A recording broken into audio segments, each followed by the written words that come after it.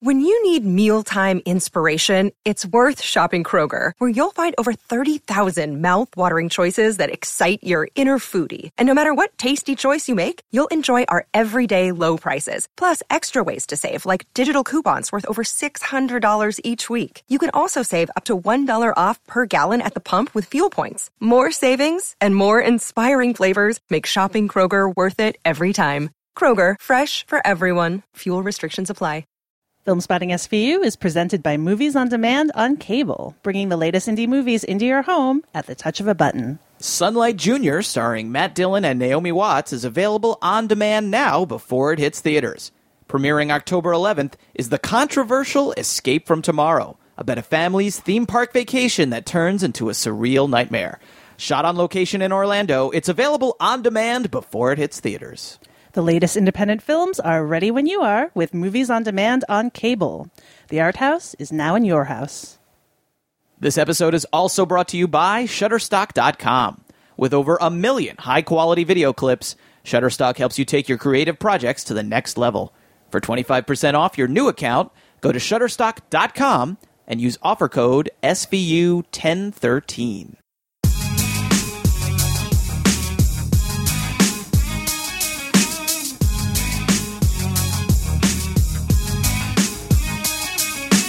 New York City, this is Filmspotting, streaming video unit. I'm Allison Wilmore. And I'm Matt Singer. In this installment, we look at whether or not filmmaker Leos Carax is able to breathe new life into that well-worn cliche of a painter with failing eyesight falling in love with a fire-breathing acrobat while they're both living on a famous French landmark in The Lovers on the Bridge. Later in the episode, we'll bring you Q Shots, where we recommend some titles to rent or stream at home right now, all centered on a common theme. In honor of The Lovers on the Bridge, we were going to discuss some other dark love stories. But Matt, your insistence that both The Exorcist and Full Metal Jacket were, in their own ways, romances, made it clear that your ideas about the category were a little more complicated than could fit into an hour-long episode. So instead, we're doing films set in Paris. They're not? I still don't understand. How are they not? You explain it to me. I'm putting the burden of proof on you, Allison. Yes, tune in to a special 10-hour episode of Filmspotting. The Great Romances of Film by Matt Singer, including The Exorcist, Full Metal Jacket, Sallow, and more. Yes, the romances. All the love, all the passion. Yes, sponsored by ... But first up is Opening Break, a segment we do in conjunction with our sponsor, Movies on Demand on cable, in which we spotlight a few notable films new on demand on cable. Matt, what are our picks this week? Well, it's good that it was my turn to pick out some movies, because I got to talk about some romances. Even though you tried to stop me, I wouldn't let you. I soldiered on, and I've got 3 really fabulous romances to recommend on VOD on this episode, starting with Man of Tai Chi, the fine romance and directorial debut of Keanu Reeves, who actually does a very respectable job directing this movie. Sometimes we talk about actors becoming good directors. They work with good directors, they learn, they pay attention, and then they become good directors in themselves. You know, George Clooney hanging out with Steven Soderbergh, and he becomes a really good director in his own right. Ben Affleck was paying attention to Michael Bay and Kevin Smith. I mean, whatever. You get the idea. In Keanu's case, there's a guy who made some of the most awesome kung fu movies of all time, and he was clearly paying attention while he was doing it because he's made a very good one here. He co-stars in the film as the super serious, mega evil villain. So basically, Allison, in 1 decade, Neo has transformed into Agent Smith, which is kind of interesting in and of itself, that he cast himself in like the evil Agent Smith role. The conflicted hero in this case is played by Tiger Chan, who's a martial artist and stuntman, who worked with Keanu Reeves actually on the Matrix films. They go back that far, and he cast him as the hero here. The results aren't quite as effective as when Quentin Tarantino cast a stunt woman in Death Proof. I don't think Tiger Chan is quite as good an actor. But it's still a very successful and very, again, respectable film here. In the story, Tiger plays this young Tai Chi master who enjoys competing in martial arts tournament, which is already kind of against the psychology or the philosophy of Tai Chi, because Tai Chi is very like peaceful and non-violent, what have you. So he's already kind of against the grain of Tai Chi. He works as a day job as a courier. He's very poor. So naturally, when the Tai Chi temple that he trains and prays at is in danger of being knocked down by evil developers, he's very easily seduced by Keanu Reeves' character, who is like this evil billionaire named Donica, into joining what else? An underground fight club where rich people wager on deadly martial arts battles. How would you like to test how good you are, Tiger? Or could become? No referees. No rules. Pure fighting. I can't fight Tai Chi for money. It's dishonorable. We want to see a pure-hearted man of Tai Chi become a killer. He says he's just underground fighting. But there's something else. Killer be killed, Tiger. That's what I want. And there's some themes about the battle between modernity and tradition, between capitalism and spiritualism, between the beauty of martial arts, between the brutality of martial arts. And I think there's enough there that kind of elevates the movie into a higher level of martial arts film. And the choreography is by Yuen Woo-ping, who also did the Matrix movies with Keanu. So that kind of elevates it a little as well. And I actually think Keanu Reeves uses Keanu Reeves very well in this film. You know, he plays everything deadly straight, but there is an element of camp to everything he does. And there's a few lines he repeats over and over again, including this one that I'm personally trying to make into an internet meme, and it's not working because no one has seen this movie, but maybe if everyone on the podcast audience watches, maybe it'll happen. And the line is, "You owe me a life." And he says that to Tiger Chan about 100,000 times in this movie, over and "You owe me a life." So I'm really trying to make that happen, and I enjoyed Man of Tai Chi. It's available now on VOD. And in closing, Allison, San Dimas High School football rules. And who are the lovers in this romance? Keanu Reeves and Tiger Chan. It's a love-hate relationship. Right. Oh, sorry. I can't believe I asked. They both love Tai Chi and kind of fighting. And they dislike when they're not fighting each other. Got it. It's a Romeo and Juliet. Essentially, it's like West Side Story with more spin kicks. I mean, actually, less spin kicks, because that was there was some spin kicking in West Side Story. Less finger snapping than West Side Story. How's that? How much singing? Not as much as I would like, but it's instead of singing, there's fighting. Right. If they were singing and fighting, it would be amazing. It would be even better. Yeah. But anyway, that's Man of Tai Chi. Recommended for the martial arts fans out there, and it's available now on VOD. Very quickly, we've got two other recommendations, both definitely romances. The first, which will be available on VOD starting on October 15th, is Drug War, directed by Johnny To. This is more Asian action for the Asian action fans out there. It's a very classically Johnny To style film. If you've seen any of his stuff, it's got undercover cops, alliances between drug dealers and cops. The heroes and the villains, it's very hard to tell the difference between them sometimes. There's lots of gray areas. You don't know who can be trusted and what's happening at all times. It's basically about a cop who nabs this drug dealer, and because the drug dealer has kind of like a death sentence hanging over his head, he agrees to help the cop take down this big drug smuggling ring, but you're never really sure whether the drug dealer can be trusted. That's sort of the big if hanging over the plot. And I'm actually not the biggest Johnny To fan in the world, but I actually I like this one a lot. This one I think is, like to me, he's got hits and misses. This one to me was a big hit. Really good action, really great acting, very intense acting, and good script. It's definitely one of his better movies, I think. So that's Drug War, and it's available on VOD starting on October 15th. And finally, I mentioned it at the top of the show. It's available on October 11th. It's Escape from Tomorrow, directed by Randy Moore. I'm not the biggest fan of this movie, but certainly this is a really fascinating story if you haven't heard about it. Essentially, this guy, Randy Moore, made an entire movie at Disney World, Disneyland, covertly, guerrilla style, with no permission from Disney. He just snuck into the park with his actors, filmed them all with little, consumer cameras, and they got away with it somehow. They managed to make the entire movie in the shadow of the Cinderella's castle and the Epcot dome and all this.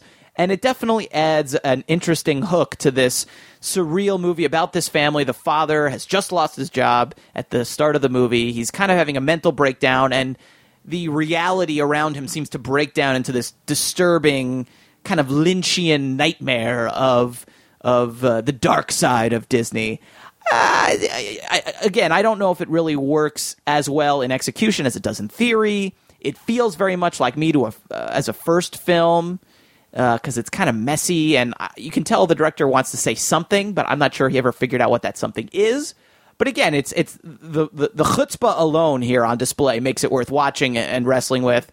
And even if there are better movies, I think, out there, there's few more interesting ones recently. This is something, it's unbelievable just that it's being released at all, for that matter. So it is very cool that you'll be able to see it. That's Escape from Tomorrow, and it'll be available on VOD starting on October 11th.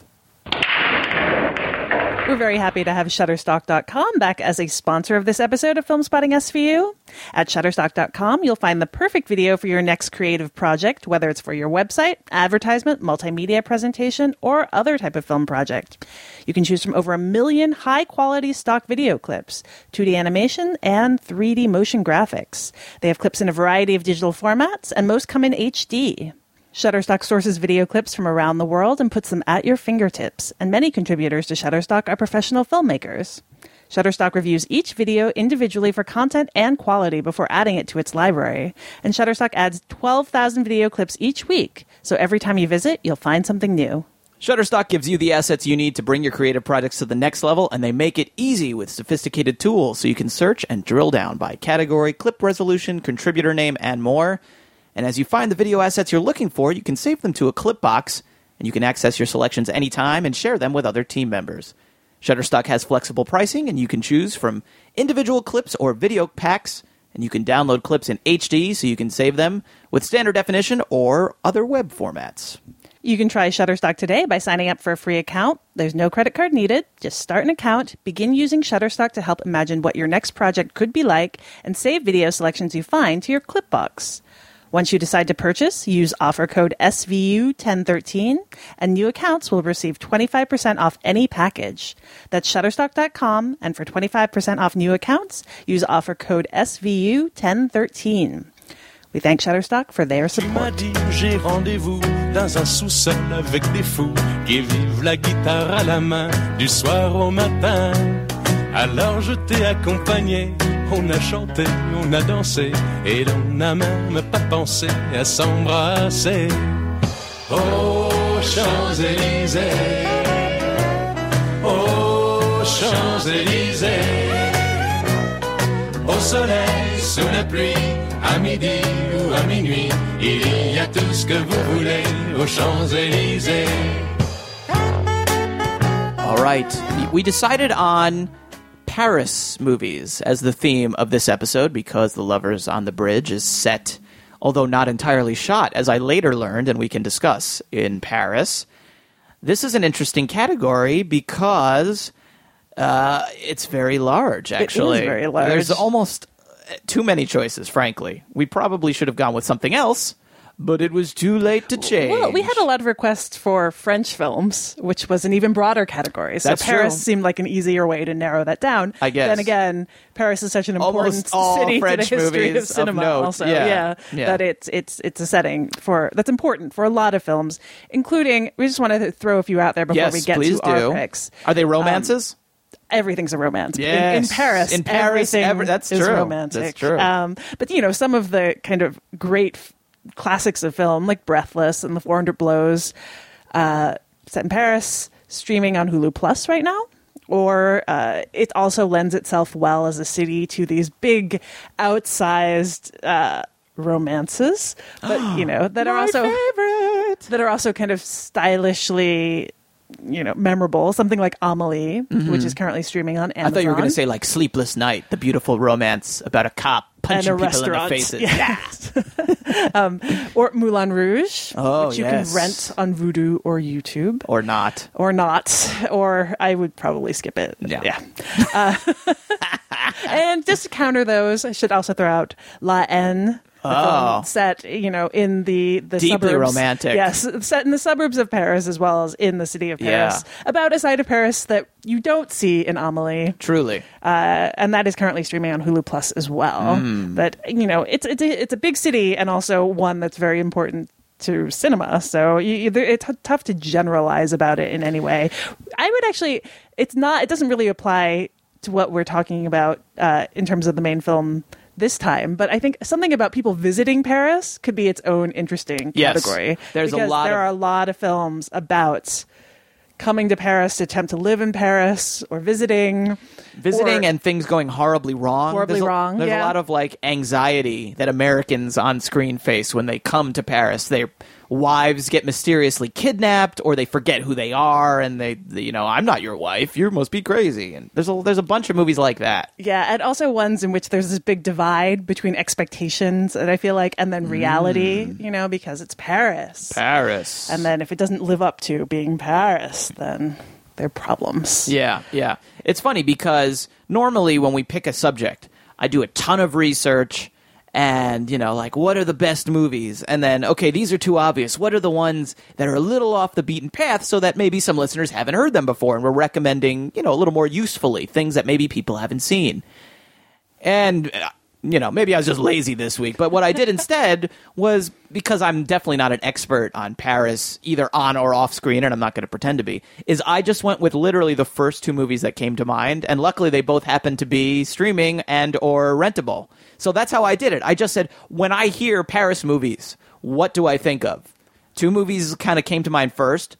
Partly, well, you'll see why one of them definitely did. It's possible that another week, one of these two movies might not have. And frankly, the other movie, Frankenheimerly, the other movie, if I can spoil it a little bit, is not one I would have expected, but for some reason it popped in, and lo and behold, it was available. How did you pick your movies? Well, there were a bunch that I had in mind that were not available for streaming. Oh, so do you want to mention those? Like Flight of the Red Balloon, the Ho Shi-shin film, which I love. Surprising that's not streaming. It's not streaming. Okay. And I don't remember now, but there were several. Rififi, not streaming. Rififi is a good one. There were a lot that came to mind that weren't out there. And then, there are a lot that, as I mentioned, are on Hulu Plus because of the Criterion collection. Movies, yep. Yeah, and so I kind of wanted to steer away from some of the giant, obvious, films like Breathless. So yeah, the people don't need us to say Breathless is a really good movie. They probably know that. Breathless at this point. Yeah, that's right. So and if you don't, you could just go see it. Yeah. So I don't know. I kind of picked. I wanted to pick one that was kind of a kind of more classic version, and then one that's let's say a new classic. Okay. All right. Well, why don't you start? What are we going to hear, the classic or the new classic? Let's go with the classic. All right. It's my streaming pick. Okay. It's Cleo from 5 to 7, which is currently streaming on Hulu Plus. And this is the 1962 film from Agnes Varda, which is kind of a real-time film in that it is about a character named Cleo, played by Corinne Marchand, who's a pop star who is waiting to hear back from her doctor as to whether or not she has cancer. And it follows her from 5 to 6:30 as she just kills time in the city and, spends some time with her maid. She tries to rehearse some songs. She wanders out into the park. She hangs out with a friend a bit and watches a short film. And it's very much a film about Paris in that she's wandering through it and kind of encountering different people, including, conversations with a taxi driver, with a soldier back from Algeria she meets.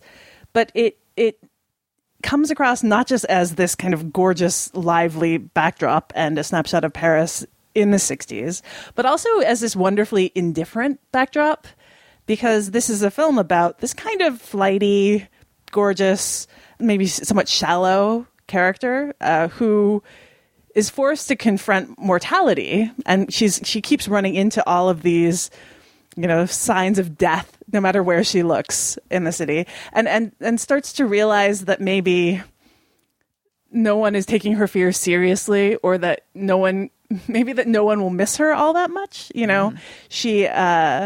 She wants someone to act like they're as distressed as she is, but when will that ever happen? No matter how good a friend is, it's your mortality that you have to grapple with. And so it's also a very interesting portrait of this character who maybe has never given a lot of thought to death or to what her life means. Ah, il y a trop de bruit ici avec leur musique. C'est fou, on ne s'entend plus parler.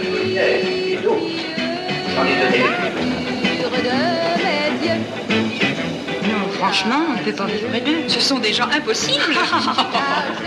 Ils sont spécialement comme ça avec vous, avec tout le monde. Avec tout le monde.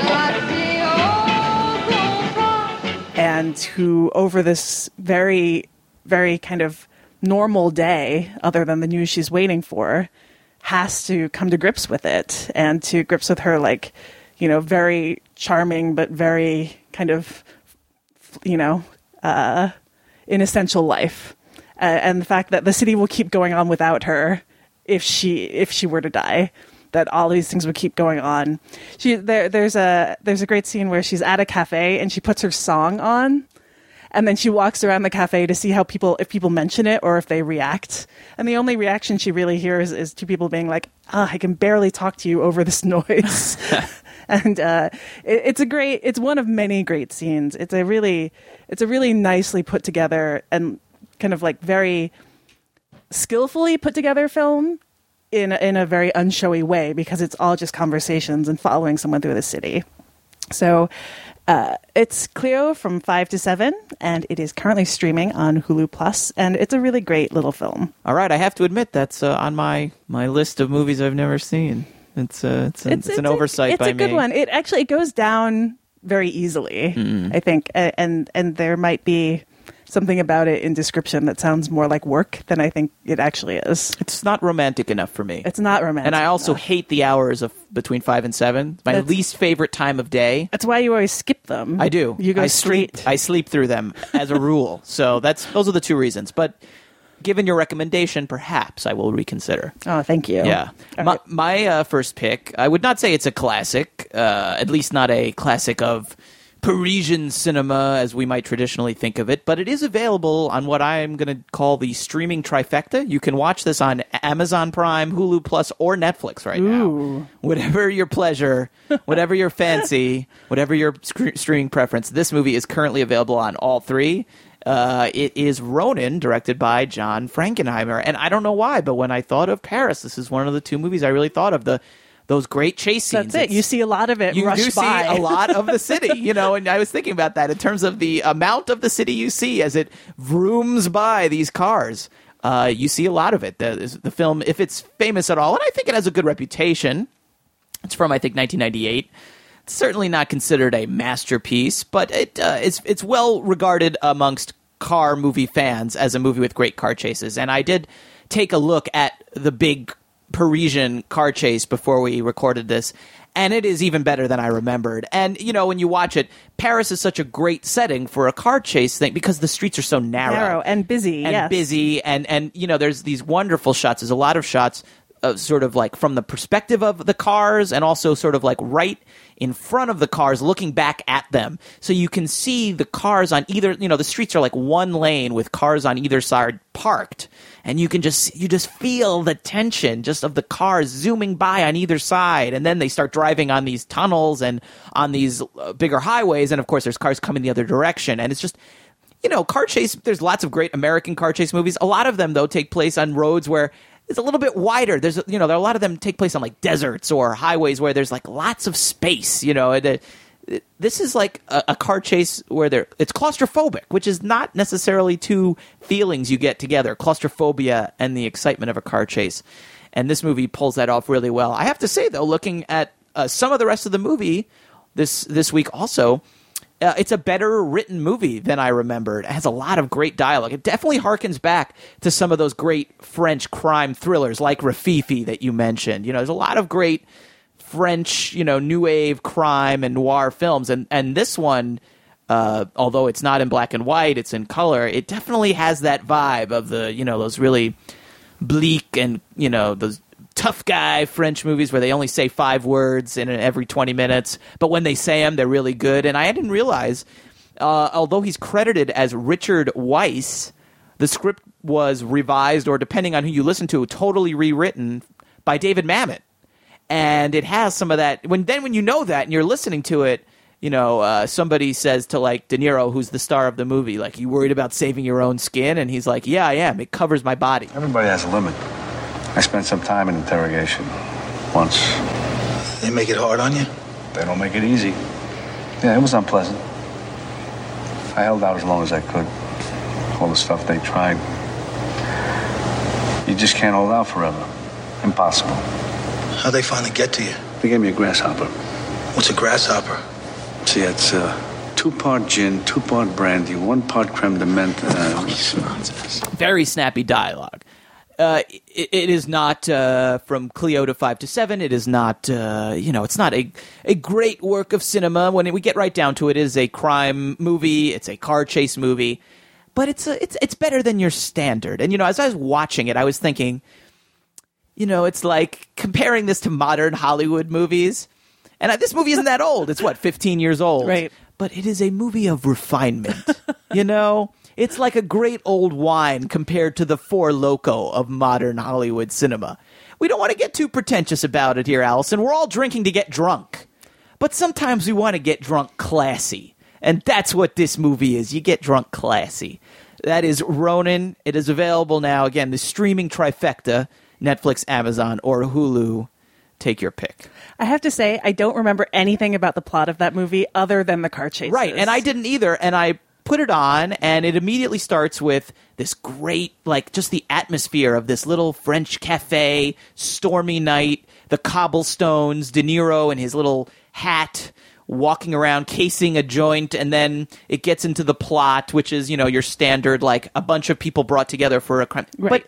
But it's just the little details. It's precise. You could make a whole thing that the whole thing is about precision, like precision driving. Yeah. But that's what it is. The little touches, the preciseness of it is what makes it good. Yeah, and it's Natasha McElhone in the big driving. That's in the big right. Scene, right? Which that's definitely something I remember, because when do you ever get to see the woman in the car chase? In the car chase. Yeah. Yeah. No, but I do agree. Paris is a great place for a car chase. I think with the Firstborn movie, right? Also, yeah, I was trying to remember. I think so. It was, yeah, with the little cars, with the little car, with the Mini tiny, Coopers. Yeah, or not even. It's like a little putt-putt car, basically. Right, and going down the stairs. Yeah, exactly. Right. But I think that movie kind of travels a little too, so that's why I didn't want to include it. But I did think of that. it was Paris, but either way, we might be totally wrong. Yeah, we might be wrong. People can correct us. Yeah, but I do like the idea of the tiny narrow streets as lending something. It just instantly ratchets up the tension. Right. All right. So my next film, I referred to it as a new classic. I was pretty much kidding, but I did and enjoy it. With an umlaut classic? Yes, okay. I did enjoy it very much, and it is District B13, which is currently available for rent. Now that is a romance. On Amazon, iTunes, and Sony. This is a 2004 film directed by Pierre Morel and written and produced by Luc Besson. Morel, of course, one of Besson's kind of proteges, who's been cranking up films from the Besson factory. He's probably, I would say, the best one. I would, I'm trying to think if there's anyone better. I cannot think of one. Yeah, I think he definitely bests Olivier Megaton. He blows up Olivier Megaton, so to speak. Yes. And didn't he also direct a movie called From Paris with Love? Maybe you should have picked that one. That's a Paris movie. Yes. Well, what I liked about District B13 is that it's a sci-fi film. It's set in the dark future of 2013. I think it's 2013 because it starts off in 2010, and they explain that this particular, the suburbs are getting more and more violent, and they've decided to wall this one off. And then in 3 years pass, and in those 3 years, that inside the walls, it's become chaos and crime and parkour and warlords and parkour have taken over. Yes. Yeah. It's a 2004 film, so they were not looking far into the future when they had this dystopic idea. And here we are, and it's all come true. And it's all come true. Yeah. So, everyone knows parkour. I know. That's how I got to your house. It was basically by rolling down the side of the building. Anyway, this is a film that involves parkour, and parkour I find as hilarious as it is impressive.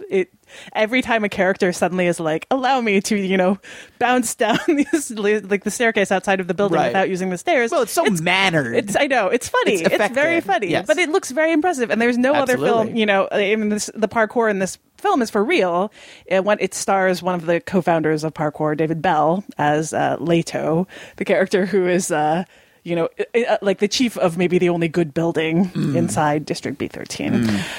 But I do enjoy this. There's a kind of 70s style sci-fi here to the kind of big but silly idea. It's got this kind of Escape from New York style idea to it. That right. You're like walling off the troubled suburbs, which is, are a source of like a genuine like social conflict in France and in Paris, where the suburbs sounds misleading. Here, usually suburbs are wealthy, and there tend to be poor communities and public housing, and it's also where a lot of the immigrant communities live. So it kind of brushes over all kinds of actual real issues on its way towards extended parkour sequences in which people fight giant thugs named the Yeti. Also, corrupt government, neutron bomb, sister who's been chained up and made addicted to heroin, all kinds of definitely awesome, a new hilarious classic, stuff. and you umlaut classic. Donc je sais, faut qu'il le sache. Fais passer le message. J'aimerais bien la voir sa gueule quand il va apprendre la nouvelle. Lave-la, ma gueule, alors ça t'inspire? Qu'est-ce qu'on fait, mon nom? Je te perce et on arrête l'histoire? Tu me perces, il y a une bande de chiens enragés qui va se retrouver sans maître. Mais ça, je pense pas que ça soit mieux. Mais qu'est-ce que tu veux? Tu vois, c'est ça la différence entre nous deux. Toi, tu sais jamais ce qu'il y a dans ma tête. Alors que moi, je connais toute la merde qu'il y a dans la tienne. Je sais comment tu penses et ça me laisse toujours un coup d'avance. And it's a good time. It really is. Like, it's ridiculous and a lot of fun. Okay. So that is District B13. It is available for rent on Amazon, iTunes, and Sony. And it's definitely an really accurate, authentic portrait of Paris. I think so. Yeah. But for last time I was there. Yeah. Now, what about? Well, it's 2013 now. What about District 13 Ultimatum? I have to say I have not seen it. I know. Oh, have you seen it? Have I seen it? Have you seen it multiple times? Maybe. And would you say amazing? Does it outdo? I'm vaguely remembering a scene where they like drive a car into it's almost like carcore, like a car goes inside a building. I vaguely remember this. Honestly, it kind of all blends together with the first one to be in my mind. But if you enjoy the first one, I think you'll enjoy the second one too. Excellent. All right. Okay. So what's your final pick? Mine, certainly not as classy a film as District 13. But one that I really like. And again, this is the one where it's possible on another week I might not have thought of this first, but given its director, it was it leapt to mind given our Listener's Choice review, and that's Holy Motors, which is the most recent film from Leos Carax, which, am I pronouncing it right? We were discussing this before we went on the air. You looked it up. What is the correct pronunciation? That was it. Leos Carax. Yeah. It's a made-up name, people. We can pronounce it however we want. However we want, yes. So, Holy Motors, you can rent it on Amazon, iTunes, Google Play, Vudu, and YouTube, or if you have a Netflix account, it is also available for streaming on Netflix. Bonus streaming pick this week as well. The film is about a man played by Denis Lavant, who is the star of The Lovers on the Bridge as well. He spends his days playing all these different roles. 1 minute he might be a old homeless beggar woman, homeless, much like the star of Lovers on the Bridge, and the next minute he might be a motion capture performer in a high-tech movie studio, and we don't really understand exactly why he's doing this. He seems kind of like an actor, but there's no cameras around.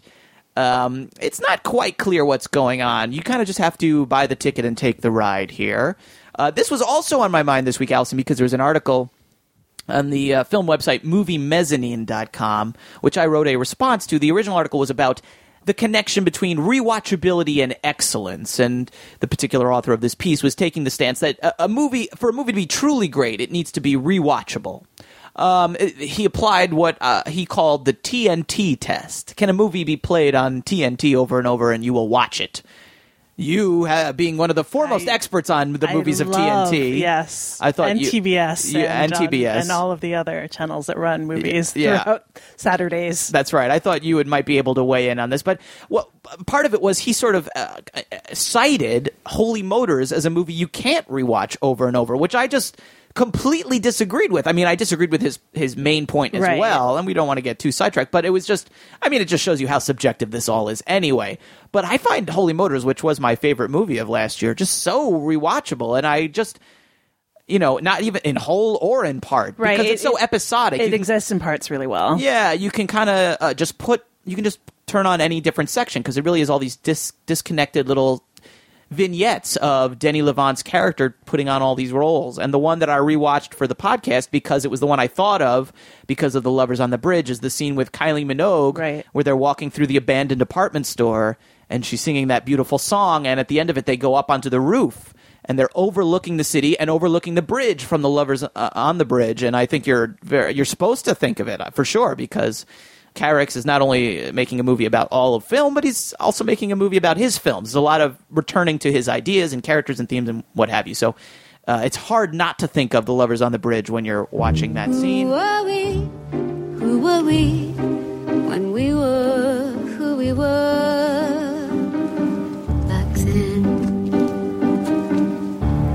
Who will we have become if we'd done differently?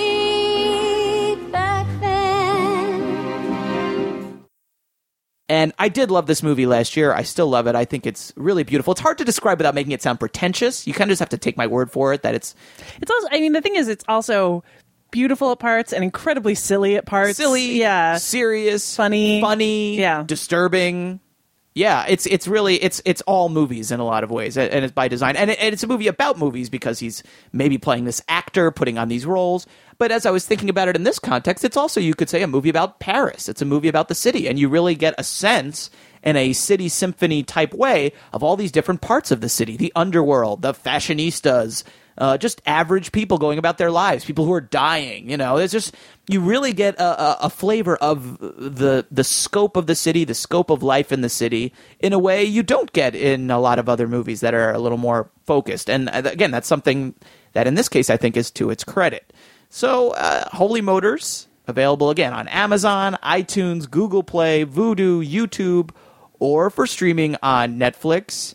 If you haven't seen it yet, go for it. Just be prepared for a little weirdness. Don't expect it to all make sense. Let you decide how it makes sense. That's the sort of movie where the meaning is not thrust upon you. You can thrust your own meaning upon it. Regarde pas moi. Là-bas.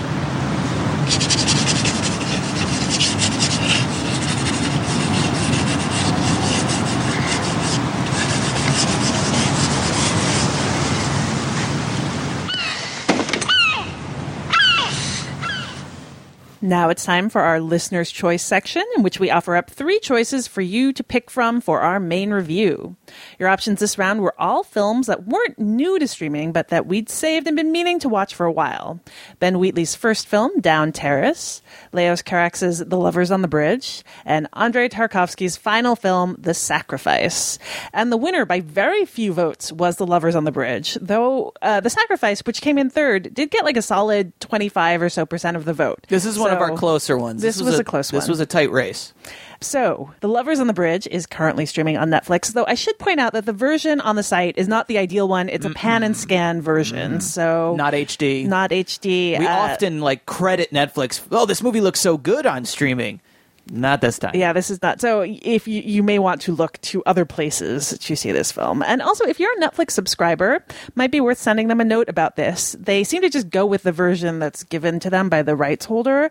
But the more it's made clear that, things like this are important to their customers, the more likely they'll pay attention to things like aspect ratio. Mm-hmm. I mean, Old Boy, the version that was originally on Netflix, was dubbed. Right. And enough people wrote about it and complained about it that they changed it. Yeah, it's switched out. All right. So, well, start kvetching, listeners. Yes, they do listen. Yeah. So The Lovers on the Bridge is the third feature film from Leos Carax, and it would have fit well with our topic from the last episode, which was films that sat on the shelf. Oh, that's true. This is a film that was released in France in 1991, but didn't hit U.S. theaters until 1999, thanks to Miramax, who picked it up and then sat on it. Miramax, who are often the source of these stories, or later the Weinstein I was going to say, let's, now the Weinstein Company. Yes. The film had a troubled production that led to its being infamously expensive. I think it was the most expensive French film ever at the time, which is very funny when you look. It's not like a special effects, extravaganza of aliens and things like that. It's a love story, but it's due in part to it's a romance. It's a romance, a Parisian romance. Due in part to it's requiring a full model of the Pont Neuf, which is the bridge on which it's set, as no one would agree to shut down the actual bridge, highly trafficked bridge in the center of the city for 3 months. So the film stars Juliette Binoche and Denis Lavant, who starred in all but one of Carex's films, as Michel and Alex, who are two vagrants living on the Pont Neuf, the oldest bridge in Paris, which has been shut down for repairs. Michelle is a painter whose eyesight is failing and who's had her heart broken, while Alex is a street performer who's addicted to drugs and alcohol. And the two have an ecstatic, if troubled, romance set against the backdrop of the country's 1989 bicentennial celebrations, including a famous scene in which Alex steals a police boat so that Michelle can water ski past the fireworks on the Seine. But Michelle is slowly going blind, and Alex is fiercely possessive, such that he does things to keep Michelle by his side that essentially involve hurting her in indirect ways, or sometimes direct. So, Matt, this is a romance about two homeless people, and while I don't think it's a central question to the film, it's one I'd like to delve into first, since it's both an ecstatic fairy tale and gritty. What did you think of its portrayal of homelessness by way of Alex, Michelle, and their friend Hans? That's a good question, actually, because it was something I did think about when I was watching it, which is that so many films... I'm giving away the game here, because I thought about maybe writing this as a piece. So nobody steal this if I share this idea. Homeless people are almost, in movies, almost a category unto themselves, like a Manic Pixie Dream Girls. Yes, like a lot of times they're magical. Homeless people are sort of there to suffer and martyr themselves for the betterment of non-homeless people.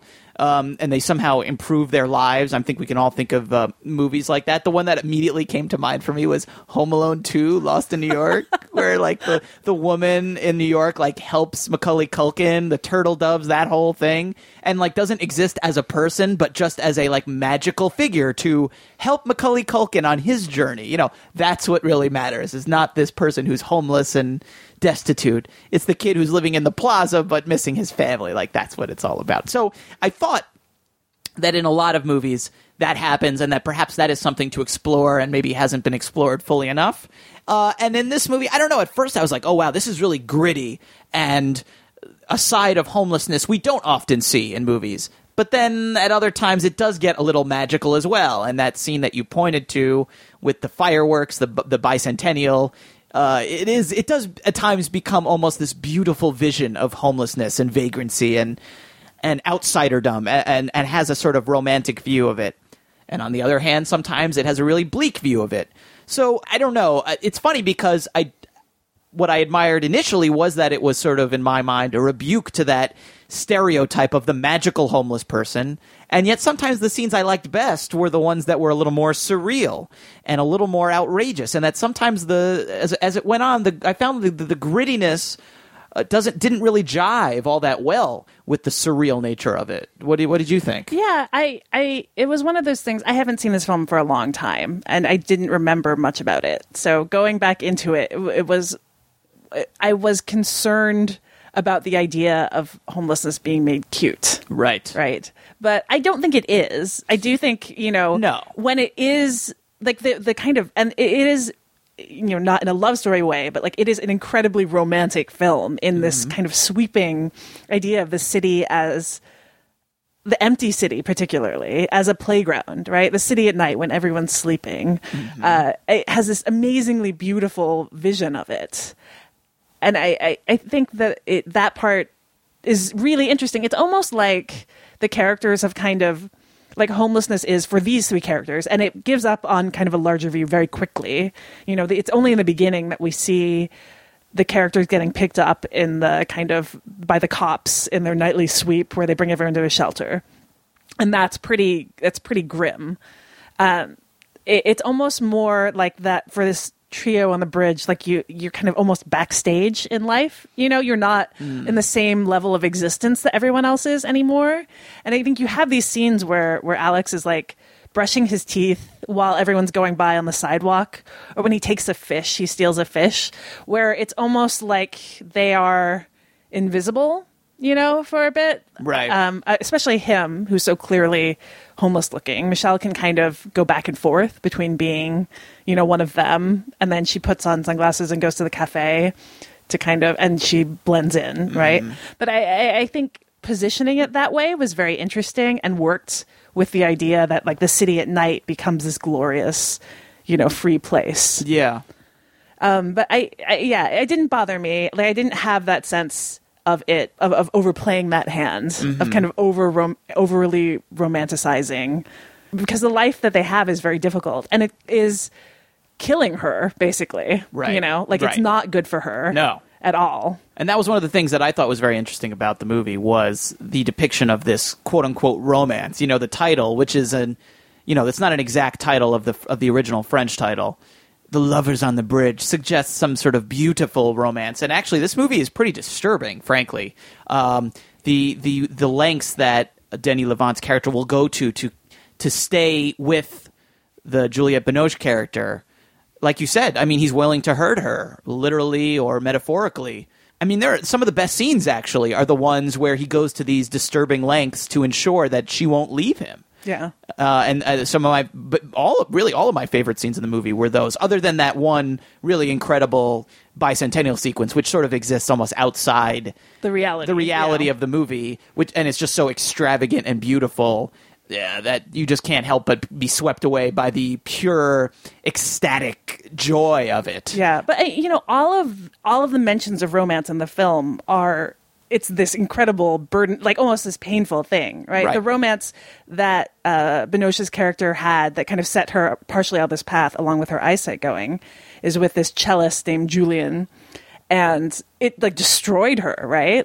It kind of drove her from home. And she has this dream in which she goes and tries to kill him, right? And then when Hans recounts what happened to his marriage, it's another story in which he kind of couldn't help but follow the woman he loved, down this path of destruction. Right. And there's no choice. Of course I did it. Yeah, it's it's the madness and or selfishness and or destructiveness of love. Yeah, that it's this fever, right? Almost that you're in the grip of it, and that it's not necessarily a happy thing. It can be delirious. There's moments of ecstasy followed by incredible pain and agony sometimes. Yeah, absolutely. Yeah, I did think it made it a much more interesting story, I think, than a typical romance. That kind of the disturbing undertones and the sense that you're not really sure that you want them to run off into the sunset together, because it doesn't seem like a very healthy relationship. I was pretty sure. I did not want them to run off and have a happy ending in the sunset. You weren't sure? You thought maybe that would be a good...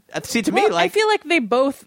they're so screwed up they deserve each other? No, but he has very obvious signs of of his very obvious signs of problems. Yes. But I feel like she also does, right? Okay. She has kind of quieter imbalances that lead her to do things that are also unwise. True. So I don't know. She's less overtly destructive, right, and possessive, but is also so in the grips of kind of these emotions that she basically also set her life aflame. Yeah. Right. True. Although I have to say, one of the things that I was maybe disliked, uncomfortable with, whatever, was the end of this movie. I didn't quite know how to feel about it. Actually, I think it felt pretty bittersweet to me. I definitely was not. Yeah. Without spoiling it, that's a very generous way of putting it. Actually, I don't know. I was did you like this movie? I did like it overall. I definitely don't like it as much as Holy Motors, and I feel like in some ways the movie kind of highlights what I love about Holy Motors and what I love about his filmmaking, which is those ecstatic moments. To me, he's much more like. I don't know, he works best in that surreal mode where he can have these flights of fancy. And the moments in Lovers on the Bridge that work best are those really surreal or very visual, or the moments that kind of stand apart from the narrative. And I don't feel like the story here is really the strength of it. I almost feel like, it would be best as a segment, or taking the different segments out and watching them separately. I feel like that's his strength. And that's why I love Holy Motors. And in this case, some of those ecstatic moments, like I said, they don't always seem to fit comfortably with some of the darker sections of the movie. Yeah, but the whole movie is about this really delirious moment that's by nature temporary in their lives, right? it's based around the bridge as a place to live, which it's going to be fixed someday, right? And people are going to be walking across it, right? And you can't live on it anymore, sure, right? There's like even the bubble that they live on, lately they live in, is temporary. Even like the summer in which it's possible to live outside, right is really temporary. And I feel like that lends itself to the ecstatic nature of the relationship, particularly in the case of Binoche's character, where she's kind of waiting it out, right? She's like kind of ready to die in some ways. And that like allows her to have this kind of crazy freedom that comes through in those scenes of like when they go to the beach or when they go anywhere else. It's really when she starts making plans for the future that he freaks out. Yeah, I don't know. I thought that the ending, as much as it is very uneasy, it is that idea that they are going to maybe try to have without that, see what happens, right? Without the kind of like incredible bubble. And I don't know that it's kind of horrifying. I know, they might, to me. Yeah, but if you can if you can hope that one of them, right, can put together a normal life, then like you have to allow that the other might as well. And who knows where it could go? Maybe. Yeah, I'm not saying I don't think that it'll work out well, frankly. No, but I think I just love the movie. I mean, I did like the movie, and it has some. I mean, to me, like any movie that has some sequences that are as good as some of the sequences in this movie, like the Bicentennial, like the sequence where he goes into the subway and he sees these posters, like missing posters for her, and destroys them to try to keep her again because he's so possessive and people are looking for her. There are these missing posters. And it's not just that; it's that he tries to peel he peels the poster off. So like on a literal level, it's like an amazing scene. But then like the idea of trying to destroy her image, trying to tear her down, and then the fact that like as he's doing it, one eye, like if you watch, one eye is like the only thing that's left. Like he pulls her face off, but one eye. They must have done it like with pastes, particularly. Like one eye stays up, and it relates to her vision failing her, and it's the one eye that's already blind. It's like it's that scene like blew my mind, and then he's burning them. Yeah. I mean, like that. I feel like which connects that to image, his fire breathing and his destructiveness. Yeah. I mean, there are so many scenes like that. Like the fire breathing is an amazing scene. The scene where they go to the museum is an amazing scene. Even the scene where there's a low window at a nightclub and they watch everyone's feet. You know, another great scene. There are some incredible scenes in this. And I think I liked it a lot more than I like I said, I saw this years ago, and I don't remember feeling strongly about it. And I liked it much, much more in rewatching it. The one other thing I would mention before we wrap it up is, I didn't go into this with a ton of context. I certainly knew who the director was. I knew who the stars were. But I didn't know about that it was, such a hugely troubled production. I knew it was delayed, but I didn't really know the extent of it.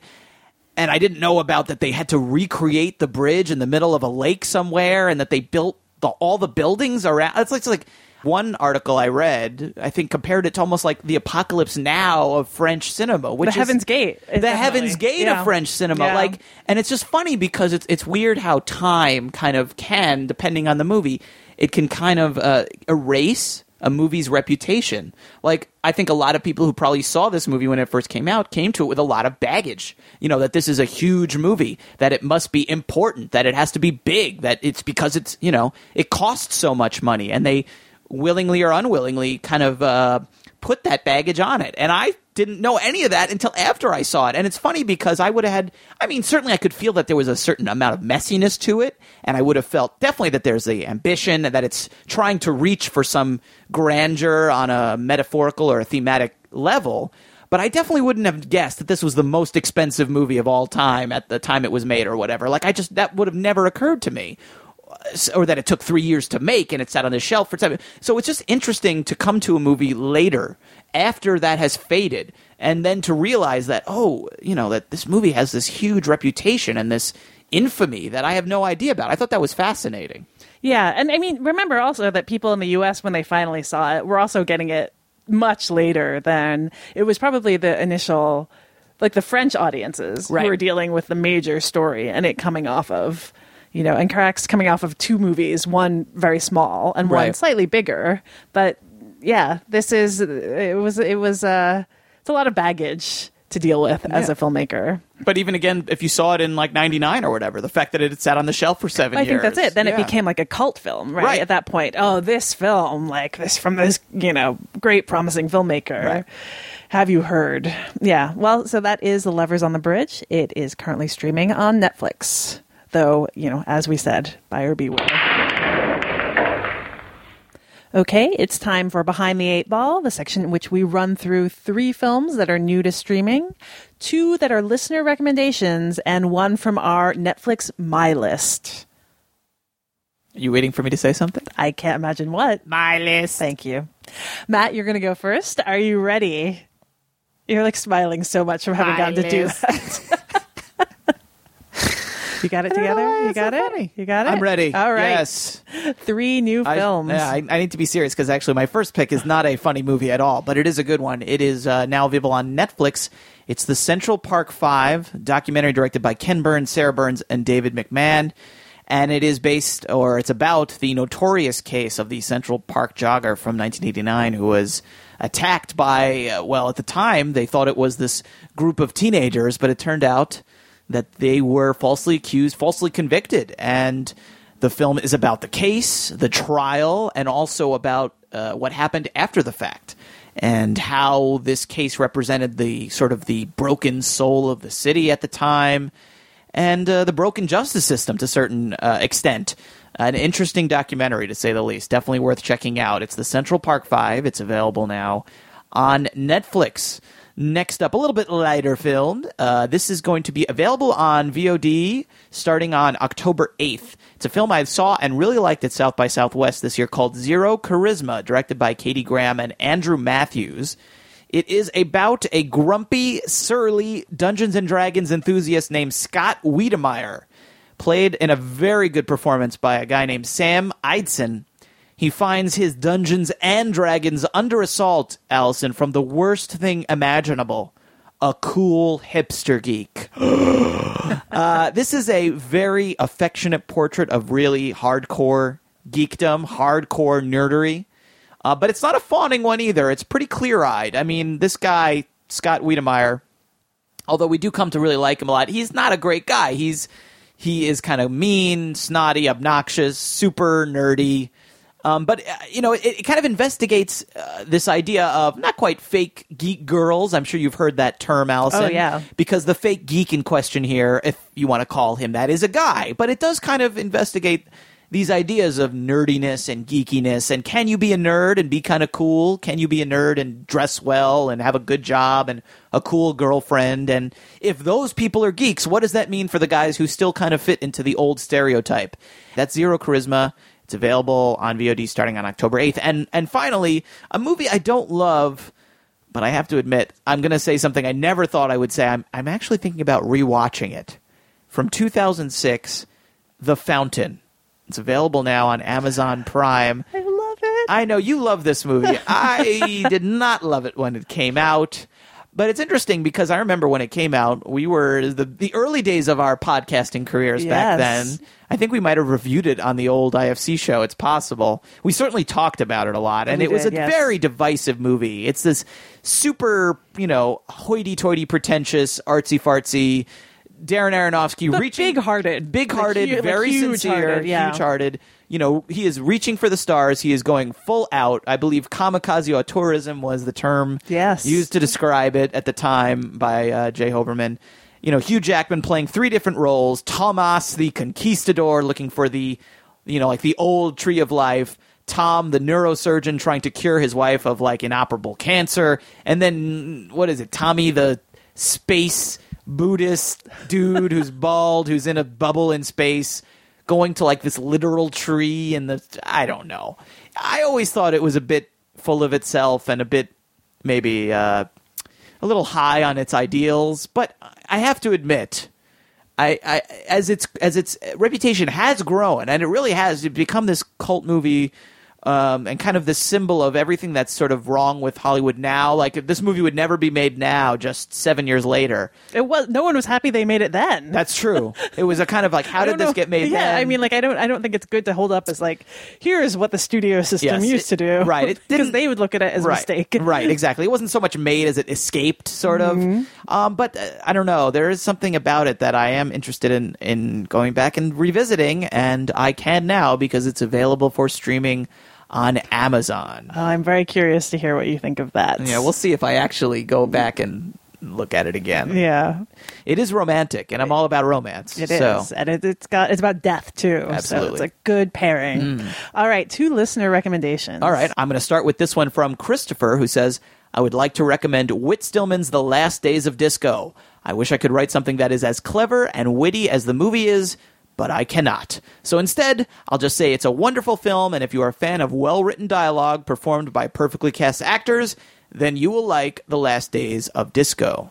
That is available now on Netflix, and I've also got a recommendation here from Martin, who says, I would like to recommend to you the 2013 zombie movie, The Battery.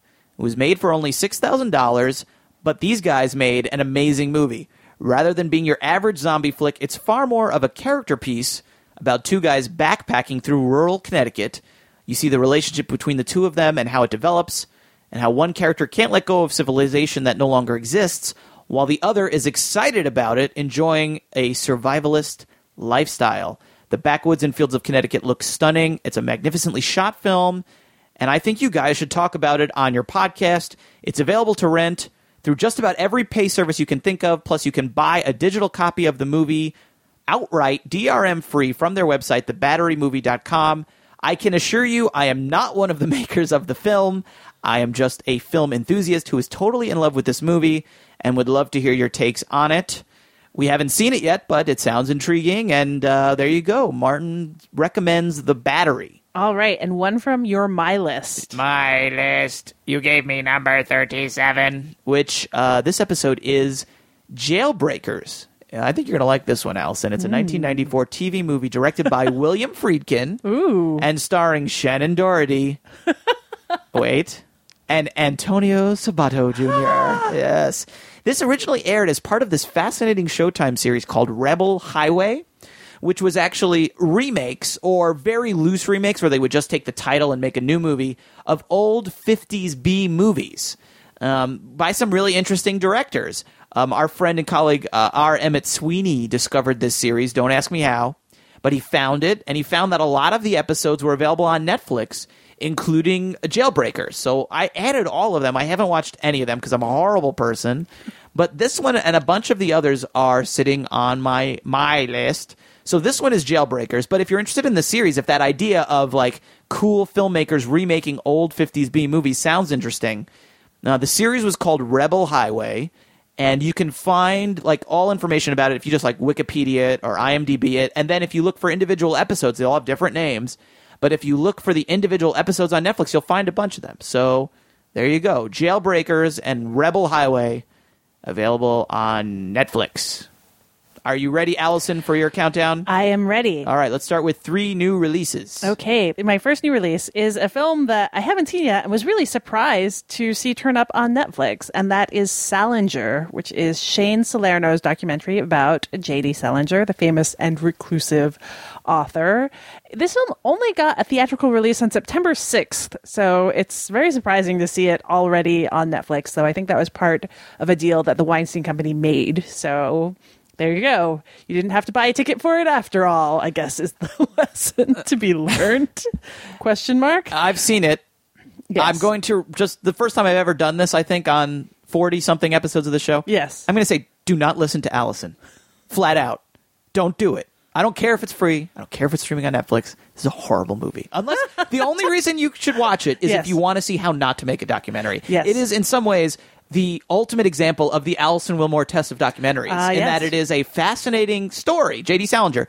It is a terrible movie. It is almost like how not to make a movie about an interesting study. It's horrible. Wow, interesting. Well, so Salerno, who may be best known for writing Armageddon at age 24, yes, worked on it for 5 years and spent his own money. Yes, he put his own like $2 million into the film. I have nothing against the guy. Right, admirable to be passionate about a project, to make his own movie.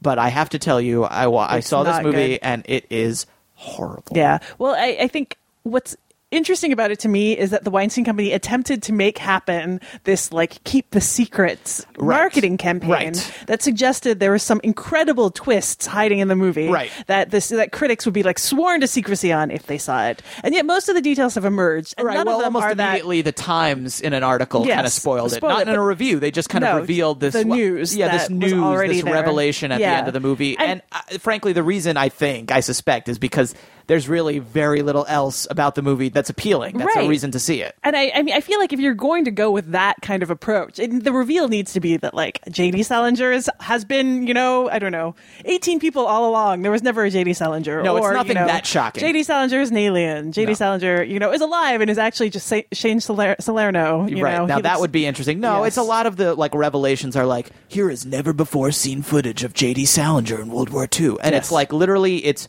45 seconds of the back of J.D. Salinger as he accepts a bunch of flowers from a bunch of like European peasants. Yes. The cult of J.D. Salinger has never been something I've really understood. I mean, Catcher in the Rye is something I read in high school and we all enjoyed, did. like all of us. Absolutely. But I think the kind of response to this has been great to track in terms of how people feel about the divulging of his secrets. And some people are like, this is great and fascinating. And some people are like, this is outrageous and you can't do that to this guy who's dead. To me, it's neither. Like, it's a little unsettling. It's a little queasy at times. Yes. But like, that doesn't bother me if the things he was discovering were really, really interesting. Allison, this is a movie where there's a title card on screen to explain what The Catcher in the Rye is about. If you don't know what The Catcher in the Rye is about, why are you watching this movie? I don't know. No. Yes. Anyway, so with Matt's warning in place, yes, Salinger is now available. Watch at your own peril, people, on Netflix. And then my other two recommendations. The next one is also a documentary. It is called Me at the Zoo, and it is streaming on Hulu.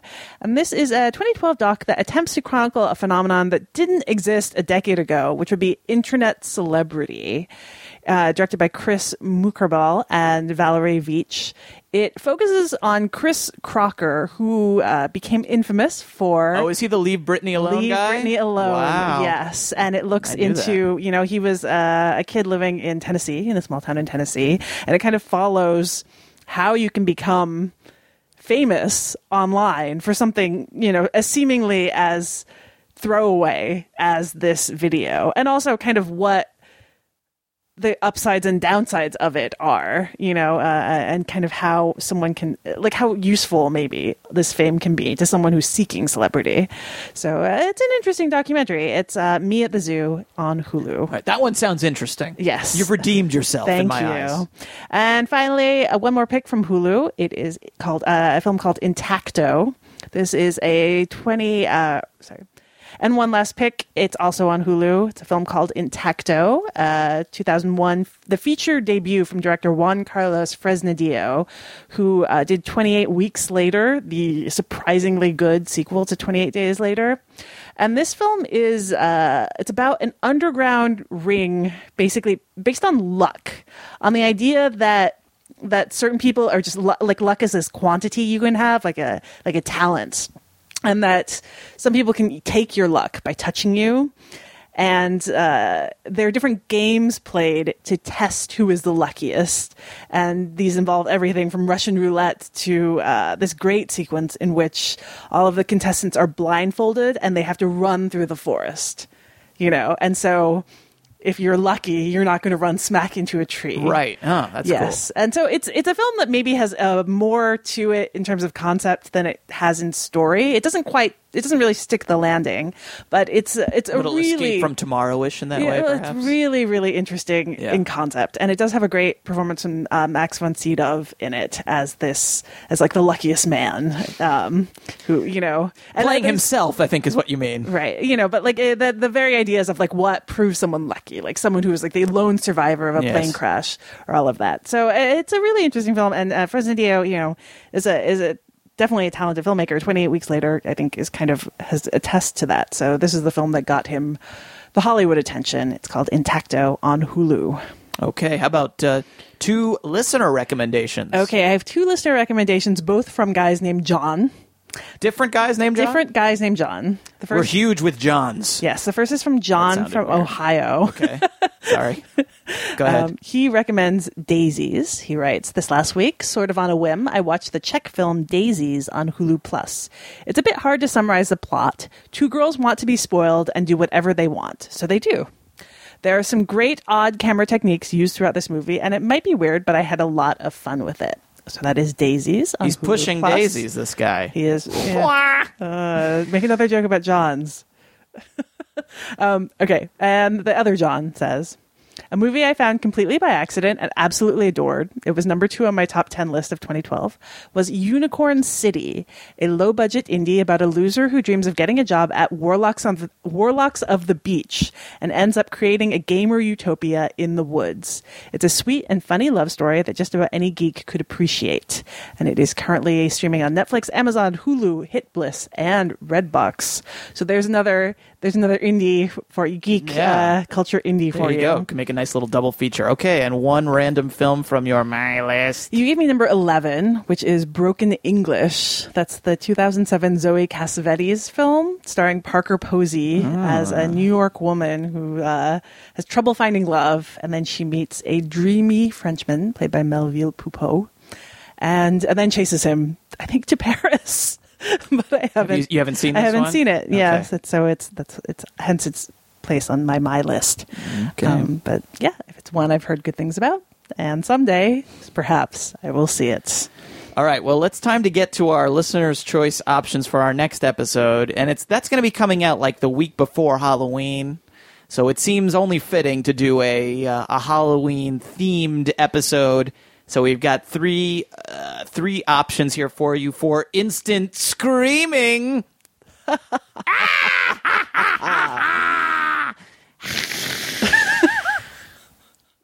Hold on, I'm just letting everyone recover from the incredible terror that I instilled in them. They're probably all in the fetal position on the ground.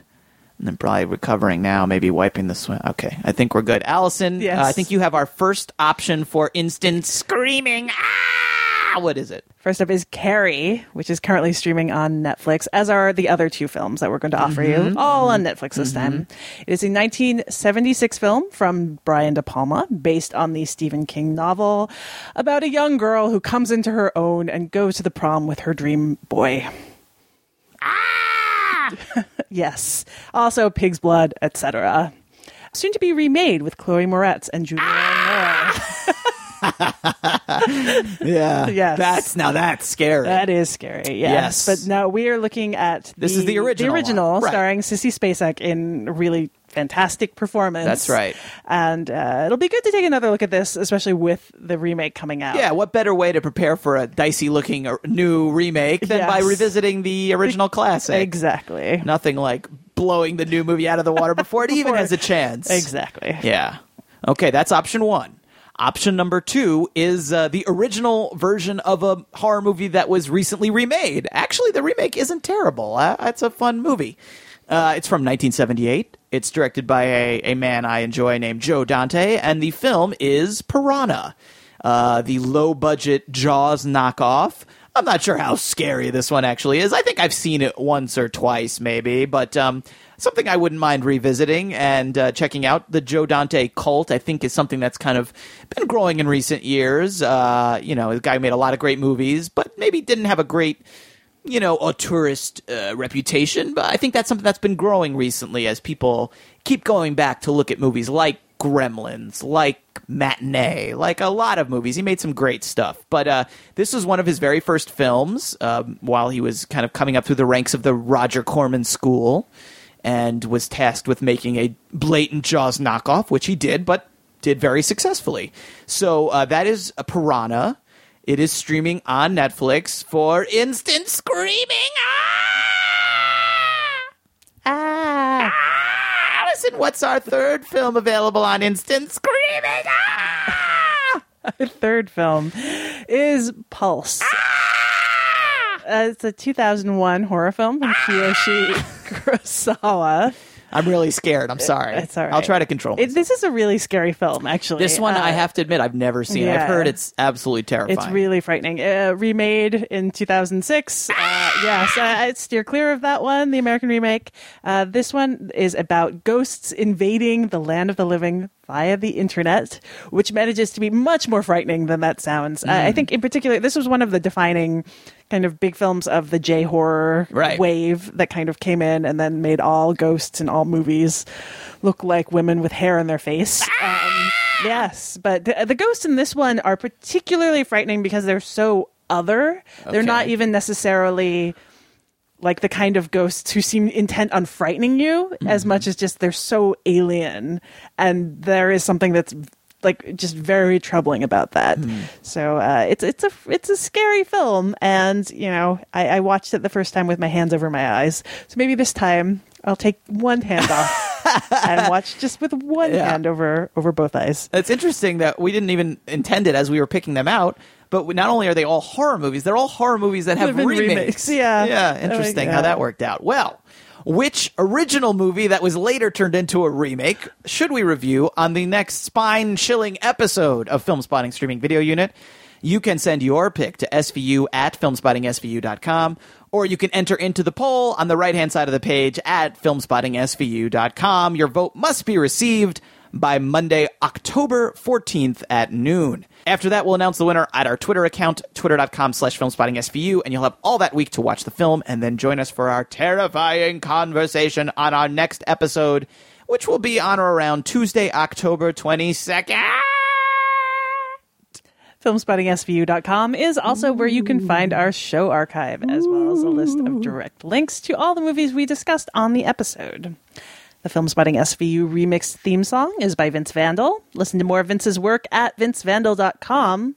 And we'll be back in 2 terrifying weeks with more movie recommendations and the movie review you pick. And in the meantime, you can follow us on Twitter at Allison Wilmore and at Matt Singer. And you can follow the show at Filmspotting SVU. That's where we announce the winner of each show's listener's choice and where we share more streaming suggestions from you, the SVU listeners. For Filmspotting SVU, I'm Allison Wilmore. And I'm Matt Singer. Thanks for listening.